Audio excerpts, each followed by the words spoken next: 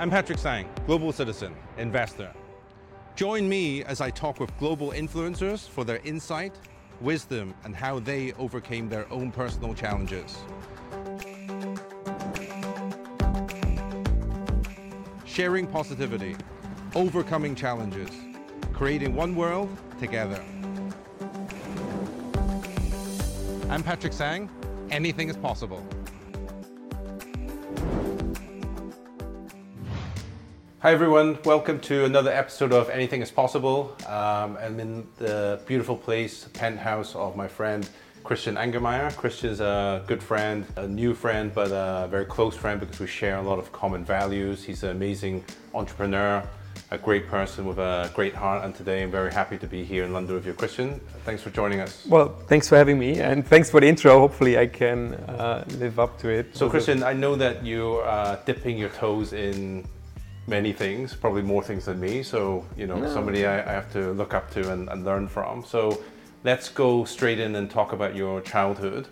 Obviously you've been successful as an entrepreneur, philanthropist, quasi-politician. You're getting involved in a lot of politics stuff, as we've discussed a lot. Tell us a bit about your childhood. Well, I retract the quasi-politician okay. Because I don't want to be in politics. I think that would make me deeply unhappy, but we can talk about that later.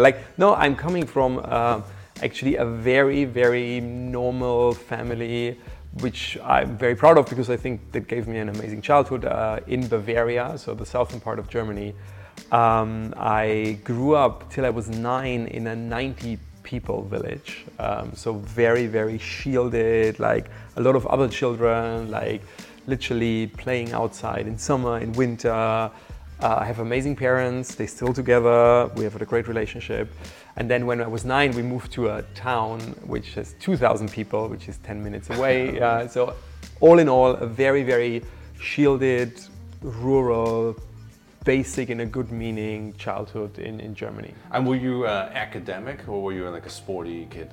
As a kid I was actually chubby and I was rather academic. I had different phases, let's say that I had different phases, but actually I loved learning. So I would say academic, and I really loved learning for the sake of learning, which is a tiny bit, partly I have it in my job because as an investor you're looking at so many things, but sometimes I'm missing that you learn something with no reason than the reason of learning it. My favorite subject in school was Latin, which has no real use case, and had it for 9 years. I did my major in Latin and I loved it. I loved history. Anyway, so I loved learning for the sake of learning. So so academic. So one thing that we share on is learning. Actually, I didn't know this that you just told me, but my favorite subject at school is actually Latin. Oh. Stephen, our camera guy's school friend, and he knows that we did a lot of Latin. It was actually my favorite subject. I did very, very well. Like you say, it was sort of not that useful, but I did it for this, for the sake of learning. Yeah, and it's a beautiful language. You learn about history. I'm also always very fascinated to try to find out to realize how did ancient people think. So I think my passion for Latin sort of overlapped with my passion for especially ancient history. And I think unfortunately, even with Latin, where we still know the language, I think a lot has been lost in time because we obviously have how we say in English, the high Latin, not the colloquial one they spoke on the street. So, but I think a language gives you also insights in how people think and feel and how differently they looked at the world. Absolutely. And my big dream is always to have a time machine, which is one of the very few things I don't see coming close to in the next 100 years. Going back to that, just to talk about it, time machine, what is the era that you would travel back to? Egypt. And if I have one, if I can, hopefully if I ever have a time machine, I can do more places. But if I have to pick one, I would go back to ancient Egypt. In those 100, 200 years? Yeah, in this time, how did these people think? How did they feel? What did they believe? What was life in ancient Egypt? Yeah. Interesting. So Christian, you're also a successful businessman, investor, entrepreneur. How does this whole journey of entrepreneurship start?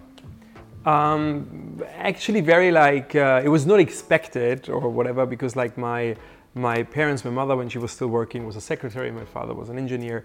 So there was no entrepreneur in our family, neither in the small village where I was growing up.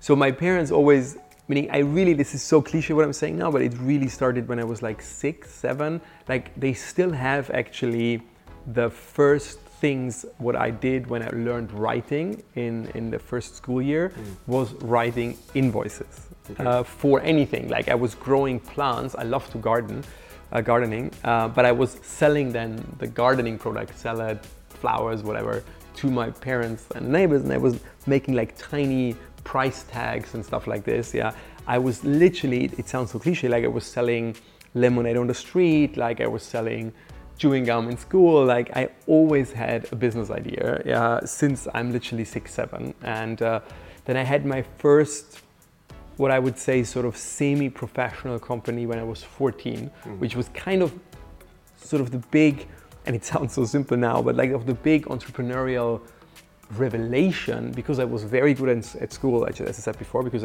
I loved learning, so I had extremely good grades. And I also think I can communicate well and can, so that's why I can also explain well. So I started tutoring, and then younger kids, like, or that's even the same age, because but any age from my high school.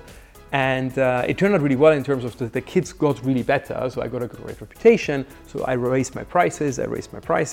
But at some point I realized, like, even if I go on raising prices, meaning there is a price cap what parents are willing to pay, and it was very expensive, but there is also a limit of physical hours I can do per week, because I was still 14 and 15. So I decided to employ other students, because I had this brand, so the parents wanted to send their children to me. And like in my heydays, I had like 5, 6 other students working for me, and like I took 50% cut, and that was sort of my first entrepreneurial revelation. Oh my God, you can employ people because you have a brand and you can take a cut on them. I was like, wow, this is mind-blowing. So the key thing was scalability. Exactly. So, and that actually made me good money, meaning again, for a 14, 15-year-old, which I all saved and put in the stock market. So I started investing in stocks, like I think it was 15 or 16, and I still remember the first investment I did, because it was a total loss, because it was a turbo warrant on the Hang Seng Index. Why ever I picked that back then, and I didn't understand it, so I obviously didn't know that they expire at a certain point, and then it expired and I lost all my money. So I paid a high price for my lesson learned, but still then came good times. And What's the first takeaway? Is it to try new things? Is it to keep trying until you find something that works? Follow your heart and your instincts. It's not that I sat there and was like, okay, how do I get rich or whatever. Like I was like, everything I did was, it's very hard to say. It was like an instinct, like it was like, or my passion, like I wanted to do that. Sure. Yeah, I think you have to do in life what you really, really want to do. So don't pick, I think too many people pick a path because they have a goal like becoming rich or becoming famous or whatever. But that is tricky. I rather believe like pick what you really, really love to do, and then success will follow. I think I read something recently. I think the guy's called Simon Waterson. He's the trainer for Daniel Craig, James Bond. And he mentioned that you train for performance and aesthetic will come as a byproduct. So I guess the thing is focus on whatever you're doing. I'll give you an example, by the way, because I wanted to be an actor. Yeah. That's one more, I want to add more things. So do what you want to do, but also think about it. What is really your talent?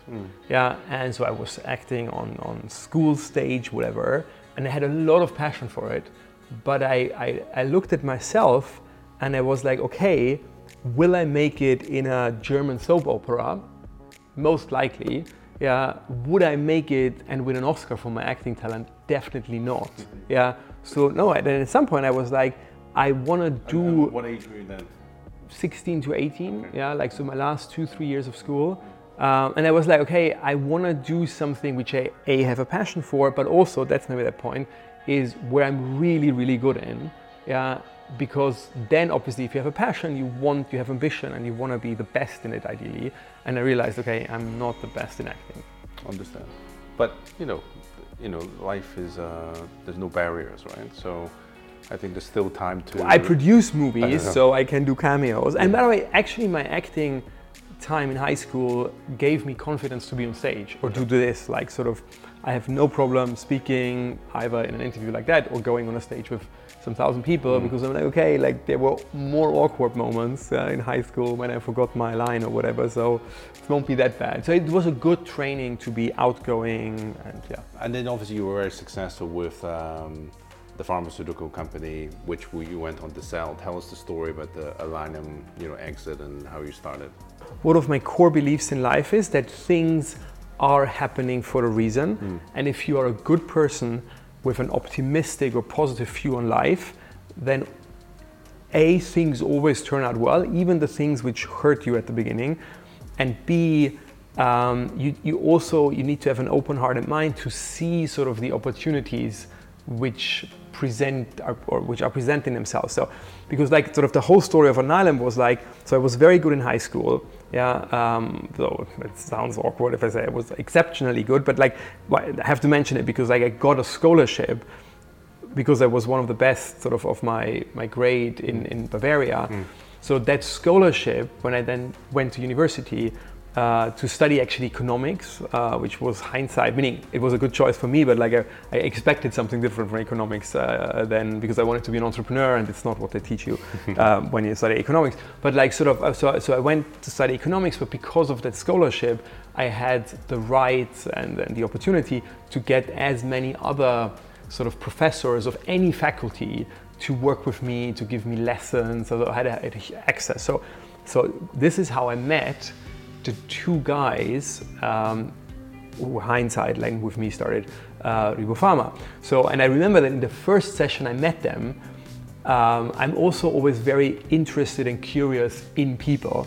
So I was like, hey guys, like I remember I was 19, about to turn 20, and I was like, what are you doing when you're not dealing with little Christian? Yeah, and they started, because they had a passion, they started to talk about an idea which didn't even have a name. And they explained me what is now known as RNAi technology. And because I was very good in biology as well, so for all the ones who are listening, it pays off. It really pays off to be good. No, one of the messages is it pays off to be good in school or in learning. Because I was also good in biology, I did at least vaguely understand what they were telling me. Sure. So I didn't understand it in detail because they were like the cracks of biotech and I was a 19-year-old, but I did get the concept. And that's one of, I think, if I look at myself, one of my other strengths is that I'm very good in getting concepts quickly, maybe not in every detail, because they just inventing it, yeah. But I knew where they were going. So practically, literally, after they stopped talking, I was like, guys, I think I know what you want to do. And if you're able to do that, that will be a multi-billion-dollar company. So you should not do that at university, which is, by the way, the hunch normally Germans have, like Germans, and especially back then, this is like 24 years ago, they don't have an entrepreneurial spirit. I was like, we need to do that in a company. So they looked at me and were like, have you ever done a company? Yeah, and I didn't lie because I was like, hey, yeah, I had this tutoring company, meaning it was a semi company. And they were like, literally, let's do it together. And I was like, yeah, let's do it together. And this is how literally we started RiboPharma, which then by way of merger, because we merged it into a SPAC, became what is now known as Alnylam, and this was my first wealth creation. Sure, and then obviously now you run your own family office where you invest in different things in the parent. And tell us what your vision and sort of like the concept of investing in what types of industry and projects. So the overarching thing, because it's mainly my own capital, is it's everything which excites me and I have passion for. Because why not? Yeah, like I think people. I will repeat myself. Nobody should do something in life where you don't have passion for. So we obviously, because we started managing external money as well, so we organized it a bit. If you go on our website, yeah. So we have 4 big themes, 4 sectors. Obviously biotech, which is the sector I started with, and I'm still very passionate, actually more than ever, because I think we're going into this golden age just starting of biotech. Then our second big sector is fintech, insurtech, proptech, so the whole digitalization of finance and crypto. The third pocket, which is very broad, is called future tech, which includes anything from space tech, artificial intelligence, a lot of novel foods, because I'm very passionate about how we eat and will feed sort of the world. And then the fourth one is a little bit more, so the first three ones, biotech, fintech, crypto, and future tech, are very techy. And the fourth one is a little bit more bricks and mortar. It's happiness, experiences, and leisure. So we have our own hotel brand. We own the largest live entertainment business in Europe. I produce movies once in a while. So that whole thing. That's the broad thing we're dealing with. So obviously we've had numerous like dinners and stuff, talking, I guess, jumping from topic to topic. Which I love. Which interests both of us, and we can talk all night. I think we both share a interest of investing, but at the same time, we want to help people where we can. We try not to do things which harms people. I mean, what's your sort of like philosophy behind that? Well, why not be a nice person? It's so counter. It's not that I sit here and say, oh my God, like I'm Mother Teresa, but like, first of all, I deeply, deeply believe that tech and biotech obviously is inherently good. So I'm a very tech optimistic person, because like if I look around, and this is actually sad because so many people have the feeling that the world is sort of going down, but like factually, we're improving. Yes, we have setbacks, and yes, there are bad things in the world, but like if you zoom out over the last hundreds and thousands of years, we're going in a positive direction. Sure. And even today, there is, and we can also talk about that, there is a lot of negative aspects of tech, but overall, tech and biotech obviously make our life better. Biotech, by the way, any single biotech company, so I love investing in biotech. If you succeed, you will help somebody. Maybe with something minor, like you're gonna, I don't know, they maybe have like some skin rash and you can cure it. Maybe something major, they have cancer and you can cure it. But every single time a biotech company is succeeding, you help people. So it's practically business model inherent. And then sort of, so I don't want to overstretch that I'm sitting there and again, that I'm a super good person. Like I think it's just normal. Like I think it should be normal that we want to help other people. Like maybe the side point is like, I'm very, very passionate about mental health, and especially mental health about psychedelics. And we jokingly say at Apeiron, like, if you take psychedelics, they make you to a better human being. You can't be an asshole. And hopefully we're not. Like I think we want to be, and we try to strive to be good people, again, because that's what we all should do. Of course. So we were about a month ago, we were in Saint-Tropez at this gala and this new organization called Aurora, which I see your polo shirt. Tell us about the polo shirt, the logo, and what Aurora is trying to do. Well, so the polo shirt, if this is visible, like is actually, Aurora is also about mental health, but a polo shirt, on most of my clothes, I have the sort of molecule of psilocybin, which is the active ingredient of so-called magic mushrooms, which is sort of the compound psilocybin, which gives you the trip, which is ultimately, because I do it once or twice a year, but if I summarize all my trip experiences to one, it's the single most meaningful and important thing I've ever done. And then in this case, it has a heart around it, because ultimately it also, and it sounds so, the thing is, like I always say that when I talk about psychedelic experiences, but like, because everything you learn sound either cheesy, or then people could say, well, I could have told you that, your mother could have told you that, you could read a Deepak Chopra book, but like you experience things during a trip on such an existential level that sort of this is why they're so healing, for people who have mental health issues, like, so you incorporate it in your life. And sort of the biggest takeaway is that at the end, and it sounds very cheesy, but it's all about love. It's about loving people in any form, from your family to your close friends to your partner. That is, I think, love and happiness is what we should strive for no other reason than I really believe love and happiness are sort of the reason we exist. Going on this point, I think we talked about this last time, which was, I think you mentioned that, you know, we're generally optimistic people, we're generally happy people, we want to do fun things, good things. And, you know, I've always been from Asian, you know, upbringing. I've been quite, stay away from drugs, psychedelics, all that kind of stuff. And I remember you were mentioning you've been staying away from this for a long time. Tell us the story and the journey of what made you sort of like turn, and now that you're actually a big supporter, because there's obviously there's a lot of big publication articles out there saying, oh, you know, Christian, you know, tech entrepreneur guy, now he's into psychedelics. Yes, I want to really make, and it is really different, I want to make the differentiation is that, meaning yes, technically the term drug apply, because the term drug is also could be a medical drug, sure. Yeah.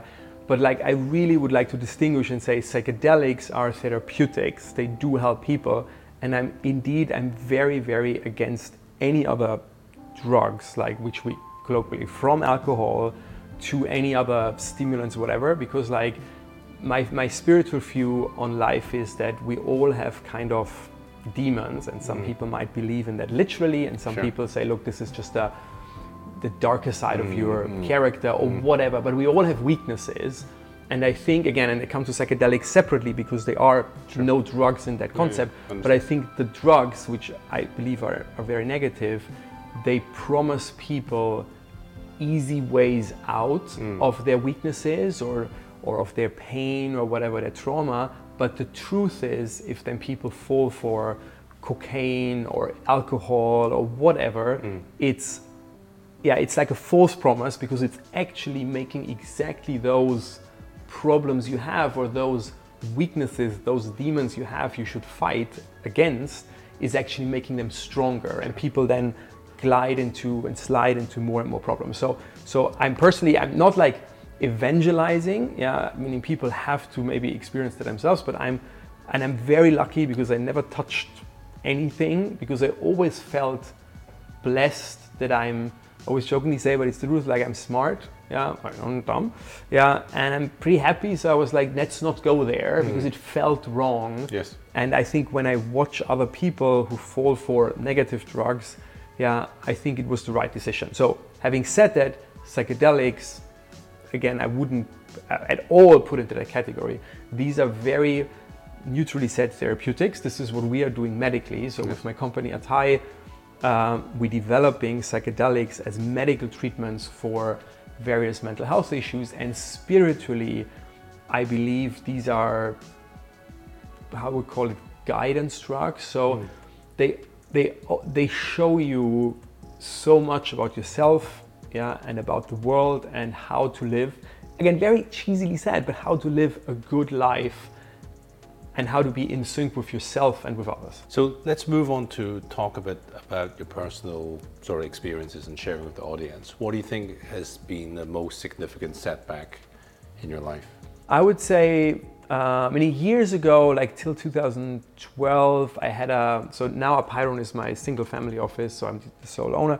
So I had a partnership with some friends, and in the moment, so we came to the conclusion that it didn't really fit anymore. So for years we worked together really well and shared and in the moment it really felt painful, because it was like a relationship coming to an end.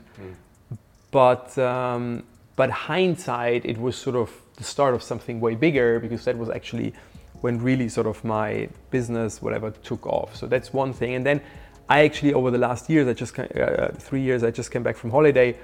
Sort of, I would say the setback, not economically, because the last years were amazing, but I realized I had a holiday, I had a very introspective psychedelic trip, that over the last 3 years, for the reason of almost too much success too quickly, I sort of neglected sort of what I said before, what I think is the most important thing, which is family, close friends, my relationship, and sort of, if I'm very self-critical, I would say I took a turn where if I would have gone that path of like working too much and sort of deprioritizing relationships, then in 10 years I wouldn't have liked the person I would have become, but thanks to psychedelics, sort of I realized that, and that doesn't mean I want to work.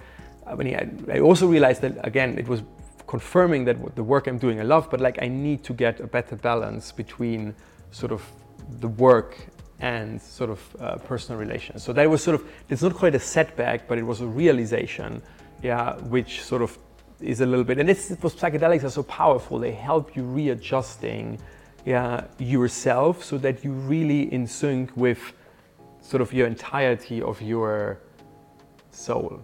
If you want to, it's very hard. They always like think about it, which words to use, but it's very hard to use or to talk about psychedelics without using religious terms. Two things I want to comment. The first of all is like I always say hindsight and time are great tools for us to look back and see certain things. I think you mentioned very correctly where it might look bad or feel bad at the time, but when you look back, if you take a lesson from it, obviously that's a great thing, yeah. Right? But I don't believe in any wastage of time, energy, passion over mistakes, because it's part of the journey, and it's through that journey that you've become who you've become.